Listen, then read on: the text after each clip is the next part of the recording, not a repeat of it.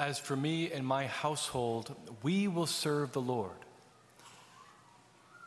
This clear statement of Joshua in today's first reading comes in the context of God giving the land of the promised land to the Israelites after they had crossed the Jordan, giving them victory over all the peoples that lived there. God had promised that he would give this land to them. They crossed the Jordan, and God had been fighting battles for them. They've been having military victories over and over again. And right before Joshua dies, he calls the people of God to repentance and to faithfulness to God, because he knows that if they're not faithful to God, they will not be strong enough to destroy their enemies. In other words, their enemies will destroy them.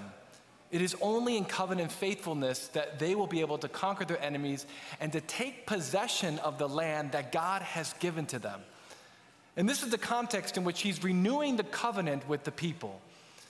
And so in this covenant ceremony, Joshua says this. He says, if it does not please you to serve the Lord, decide today who you will serve. The gods of your fathers that you serve beyond the river, or the gods of the Amorites in whose country you are now dwelling. As for me and my household, we will serve the Lord. Joshua is saying, this is the choice before you. Fidelity to God who has crushed your enemies, who has saved you so that you can take possession of the land, or infidelity, which means not taking possession of the land. Now it's really interesting that the Hebrew word to serve is avad, which means both to work and to worship. What he's essentially saying is he's calling Israel to worship God, the Yahweh, not the gods that they served before their conversion, before they came into the covenant, and certainly not the gods of the people in which they're living. He's calling them to serve God because God is the one that liberated them. God is the one that loves them, and he's promising this land for them. How this applies to us is that in baptism, right, we have been saved from our enemies, sin and death. God has saved us for freedom to live with him in the promised land. And so the land is ours. He's given this to us as a gift. That promised land is heaven. But we need to choose today, in every day of our life, to worship God and God alone. Because if we choose to fall into idolatry of the gods of our former way of life before our conversion, or we choose to worship the gods of our surrounding culture, we might not have enough strength to make it and take possession of the promised land. And so because of that, I want to offer 5 ways of knowing that you're on the right track, or 5 ways of knowing that you are worshiping and serving the living God. Number 1, you have a habit of personal prayer and you attend Sunday Mass. Very simple and straightforward. In many ways, I can say that there's nothing more predictive of someone in the throes of temptation to idolatry than not praying on a regular basis. If we do not pray, we do not have a relationship with God. If we do not pray, we can't know him. If we do not pray, we can't worship him. And nature abhors a vacuum. If God is not enthroned in our hearts and praying to him, something else is going to come into the vacuum, not unlike what's happening in Afghanistan. It's important for us to realize that prayer is a way by which we commune with God, that we truly offer sacrifice to him. And so it goes with Sunday Mass as well. I mean, we know this as Christians, but Sunday Mass is a commandment of the Lord. God commands us to worship him on Sunday. And sometimes I've said this before, that if we're not coming to Mass on Sunday, we're worshiping something else. Something else, some good that we love, has been placed above God. And that means that we're likely forgetting the fact that we're on our way to the promised land. We're forgetting the fact that God has given us the land, right? We forget where we're going, and that's one of the reasons why we sometimes are tempted not to worship God on Sunday. Sometimes when we choose not to worship God on Sunday, it might be an indication that we're trying to place our trust in something else, in someone else. We're trying to place our trust in money or control or the situations of our life or comfort or whatever it is. But God is calling us to fidelity. Now, know that for most of you, this is not an issue. This is not an issue for you to pray every day or have a regular habit of prayer. It's not an issue for you to show up for Sunday Mass. So if that's you, praise God. But I know for some of you, this is an issue, right? This is a real battle in your heart. And I want to encourage you, it's a battle worth fighting. It's a battle worth showing up for, because it's about understanding your identity and remembering who it is that we're worshiping, the God who has saved us, that we owe him everything, and that our fidelity to him is the best means by which we know we can take possession of the land that he has given to us. So that's number one. Number two, the second way in which you can know you're serving the Lord or you're on the right track is that faithfulness to God's law is more important to you than what other people think about you. Faithfulness to God's law is more important to you than what other people think of you. One of the surest ways and easiest ways to fall away from God is to care more about what people think than about what God thinks. To put it another way, then one of the surest ways for us to compromise in our relationship with God is to care more about what our friends, our family, our coworker, maybe even our classmates think about us than we care about what God thinks about us. And once the opinions of others are more important than our commitment to God, it's very easy for us to compromise in our faith. And as a priest, this is one of the ways in which I see people fall away from God the most. People get excited about their faith. They experience God. They want to follow him. And then they begin to see that the people around them do not have the same commitments. They don't have the same commitment to God. And so they get challenged. Maybe they get made fun of a little bit. Maybe they get mocked, or maybe they get resisted. And what begins to happen is they begin to say, well, maybe I really don't believe what the church teaches. I don't really believe what the Bible teaches. Maybe Christianity is wrong. Or maybe God is wrong. Maybe the Bible is wrong. And we begin to pull back in our relationship with God. But for those of us who are on the right track, we know that this is a temptation. That ultimately speaking, it's that we need to be faithful to God, that God's law is more important. What he thinks about us is more important than what everyone else thinks about us. So that's number two. Faithfulness to God's law is more important to you than what others think about you. Number three, you refuse to allow the world to dictate to you what is most important in life. One way you know you're on the right track is that you refuse to allow the world to dictate to you, to tell you how to prioritize your life. And essentially, you've come to this conviction that we as Christians have. This conviction is this: those who do not serve God do not get to tell us how to prioritize our lives. Those who don't serve God do not get to tell us what kinds of priorities we have in our life. After all, if they're not serving God above all things, their own priorities are out of whack. So by virtue of what do we give them permission to speak into our lives to tell us how it is that we need to order our lives? And this is very important, because if you're talking to someone in your family or in your friends, or maybe someone at work who does not share your fundamental convictions about what God has done for you and what he's won for you, you need to take what they're saying about priorities with a huge grain of salt. Maybe a stone of salt or a rock of salt, right? Sometimes people just don't know what they don't know. And when we're on our way to the promised land, when we're kind of well situated on the right track, we refuse to have the world and the culture dictate to us our priorities, what we need to be outraged about, what we need to be incensed about, what we need to be most concerned about. One of the main reasons why I preach often against putting politics above God isn't just because that's idolatrous. It certainly is.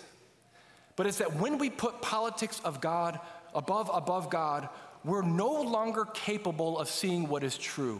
We've lost our frame of reference, and we've given over our ability to see what is true to a frame of reference, or to a kind of a narrative that is not fully true. And thereby, it's easy for us to give our hearts and our minds to things of the world rather than the things of God. When we have it properly ordered, we have our minds on God. It's precisely then that we can see that where the politics are incorrect, where they don't capture reality. But when we put that above God, we lose our ability to see. And so it's something that we need to keep in mind, because if we lose our ability to see the truth, we might be distracted about where we're going, especially in a world that is increasingly secular, which is attempting to see reality without reference to God and what he's done in Jesus. And thereby we're at risk of losing everything. So we know we're on the right track when we basically are refusing to allow the world to dictate to us what our priorities are or what's most important in life. Number 4, you know you're on the right track when as a parent, you're leading your children in the faith. Most parents know they have a sacred responsibility of leading their children to come to know God and to follow him, to teach them by word and example. Notice Joshua's conviction in today's first reading. He's saying to Israel, you have to decide today who is it that you're going to serve. But he says, as for me and my household, we will serve the Lord. This strong determination to serve the Lord. Now, I know it's very difficult to be a parent today. I minister to a lot of families and parents. And it's not just difficult because life is busy, right? There seems to be more busyness today with our interconnectivity and our devices and everything going on in our culture, and that parents have a lot of pressure on them. It's not just difficult because of that. It's difficult because our children are influenced so easily by our surrounding culture, through media, through entertainment, through their brothers and sisters, through their friends, maybe their cousins. They're being influenced, and perhaps being influenced to believe something that's not true, to do something that's not good for them, and to maybe not care about the fact that we're on our way to the promised land. And so it's very, very difficult for many parents. One of the things that I'm assured by is that for a lot of parents who get it, they know they need to show to their children how serious they are and how inflexible their commitment is to God, that God is the center of their life. So that children see them praying, see them going to Mass on Sunday, see that God and the teachings of the Bible and the church mean something in their life, to see their parents repenting and to taking seriously their commitments to their faith. And something that is something that we see often is that sometimes when parents, they say that they are faithful to God, but they don't really go to Mass on Sunday, right? They don't pray. They don't really repent, and God is basically irrelevant to their pursuits in life. Children will not be taught how to learn to follow God, and they'll most likely forget about the promised land that Jesus has won for them. And they'll be very, very vulnerable to the enemy, which might overwhelm them later in life. So you know you're on the right track when, as a parent, you are leading your children in practicing the faith. And number 5, when we fail to worship, when we recognize that we have fallen short, we quickly have recourse to God's mercy. You see, those of us who know who God is know that nothing delights him more than to have mercy on us. We know that as we approach him, that God is not a God who is against us, right? So the God who saves us from our enemies, he saves us for the promised land, is wanting to do everything he can to bring us there. And so we know that he's not against us, but that he's for us, and that he's giving us all that we need, and that we're radically honest when we have placed something above him in the priority of our life. That's a sign of health. Let me repeat that. Repenting often is a sign of health, not a sign of sickness. When we lack repentance, it's a sign that we're either not aware of what's going on in our life, or we're not really truly sorry for putting something else above God. The truth is, my brothers and sisters, that there's a lot at stake when it comes to who we choose to worship and who we choose not to worship. Right? Just like Joshua is calling the Israelites to repentance so that they can take full possession of the land that God has already given to them, we need to choose today and every single day of our life, who is it that we're going to serve so that we can take possession of the land that God has given to us. The land is ours. All we need to do is to trust God and to follow him. And the good news is that every single time we come to Mass, we have an opportunity to renew our covenant with God, right? At the beginning of Mass, we have the penitential rite. That's when I say, or Father Miguel says, let us now call to mind our sins so that we might celebrate these mysteries more worthily. The purpose of that rite is for us to recognize all the different ways throughout the week we have worshiped false gods, that we placed other priorities above him. And it's a time for us to repent of them, to lay them down so that we can enter into divine worship, to praise and thank the living God for who has saved us, who is saving us, who is going to save us. And so every time we come to Mass, we can renew our covenant so that we can be faithful to him and take possession of the land that God has given to us. And so I want to take this opportunity right now to allow all of you to renew your covenant with him, to decide once again today to serve the living God. So I want to invite all of you to bow your heads. And I want you to recognize right now that the God who has saved you is very, very near you, and he loves you.